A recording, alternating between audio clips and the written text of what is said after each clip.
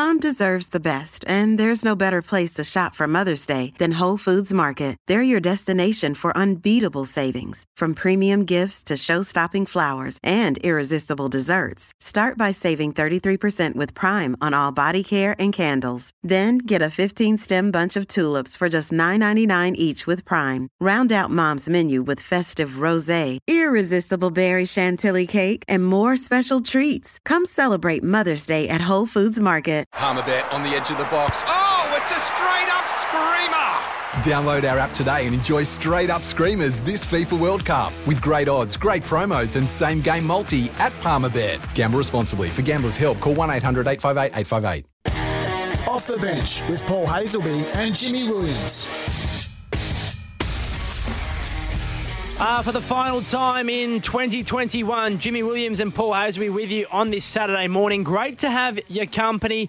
Paul Hazelby, it's been a big week, and I know you've been absolutely in love with the Ashes. Oh, it's been a big week. It's been a big season as we talk about the year in this show today. Some big guests coming up at the Ashes. We get excited by that. But what about Marnus Labuschagne and his performances? I'll give you some stats of his first innings totals since he started playing in the Australian team. Go on. 74. 67, 48, 185, 162, 143, 63, 215, 47, 48, 91, 108, 74, 103. That is unbelievable when you talk about scoring. 47 is the lowest that he has scored in the first inning since he's been playing for Australia. This kid could be one of the greatest of all time. Yeah, he's been lucky, and he was lucky again yesterday, but the Aussies in control. No run!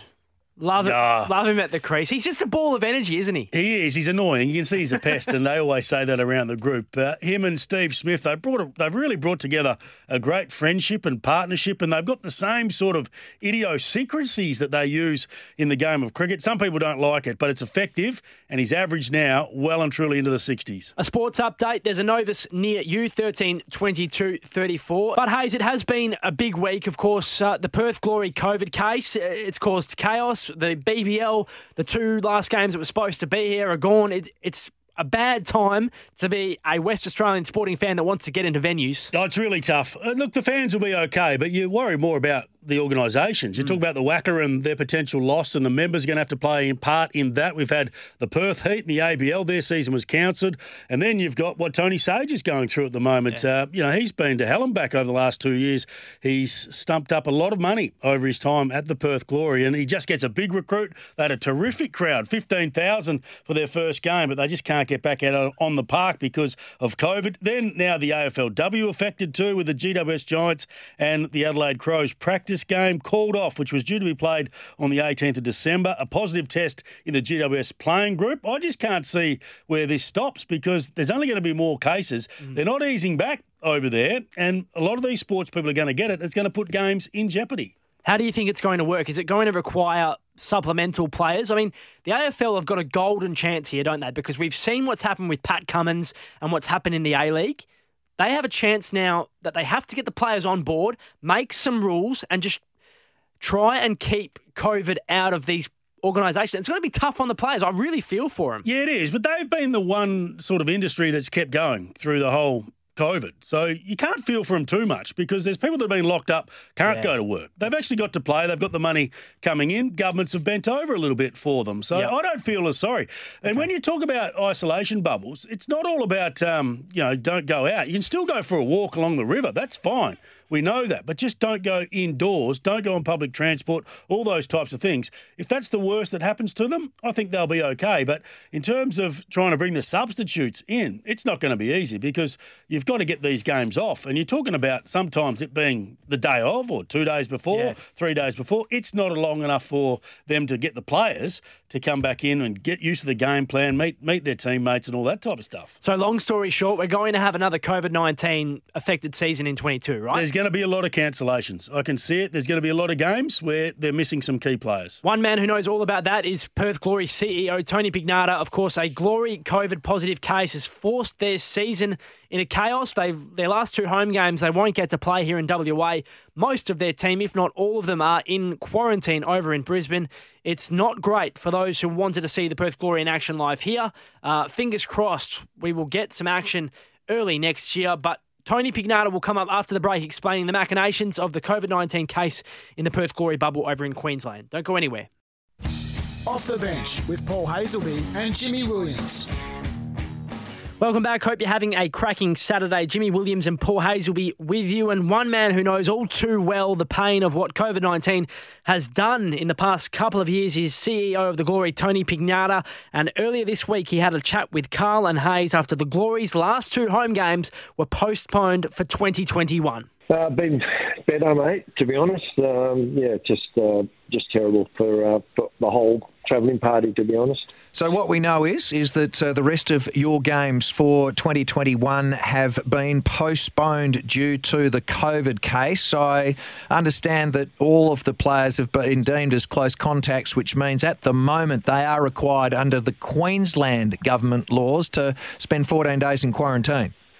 Yep, the whole travelling party. So there's 35 people. So it's, the coaches, the physios, the masseuse, everyone's been deemed a close contact, and they've been requested now to go to a quarantine hotel and do 14 days quarantine there. They've had their PCR test today. We're just waiting to hear the results from everyone to see what whether they're negative or positive. But at the moment, it's just the one player. And can they leave for any reason, training purposes? We've seen sports clubs in the past be allowed to train. What's the case with your team? No, not at the moment. I'm in discussions with WA Police and Queensland Health about trying to get them out after 7 days, but that's a bit of work to do. But I'm just going to keep pushing it, and the best thing we can do is just try and do what we can and be there for them, because it's not great for them. So, Tony, if one person has tested positive and the rest have had the regular rapid antigen tests and they continue to come back negative, and just say in 5 days they come back negative, surely those people that are negative can get out of there, no? Well, yeah, you would think so, because, the borders are open everywhere, but, you're seeing now everywhere that, as soon as you're a close contact, you're pinged and you're basically, treated like you have the virus. I know that people are getting tested and negative results, and, maybe after day 5, but at the moment, the way the regulations are in Queensland, now you have to do 14 days. I think the date change is January 1, where they then come in line with New South Wales and Victoria, where it's just 7 days. And how is the health of the... Sorry, Tony. How is the health of the player? Yeah, no, the player's fine. He, had a little bit of fever, but he's okay. He's double vaccinated, as you have to be to travel. But no, he's okay. He's in reasonable spirits. He's been actually brought to a hospital in Queensland. They don't quarantine you in a hotel; they quarantine you in the hospital. So you'll be well looked after there. Daniel Sturridge must be enjoying his time in Australia so far. Oh, Jesus. Yeah, I know. I feel for him, he hasn't been here long. He's done 14-day quarantine when he was arrived. He's got to do another 14. And, I know that he's trying to get his family out, and they're on a flight as well. So, yeah, it's just not great. Not a great start to Australia for Daniel. Perth Glory CEO Tony Pignata there. He will stay with us after the break. Off the Bench with Paul Hazelby and Jimmy Williams.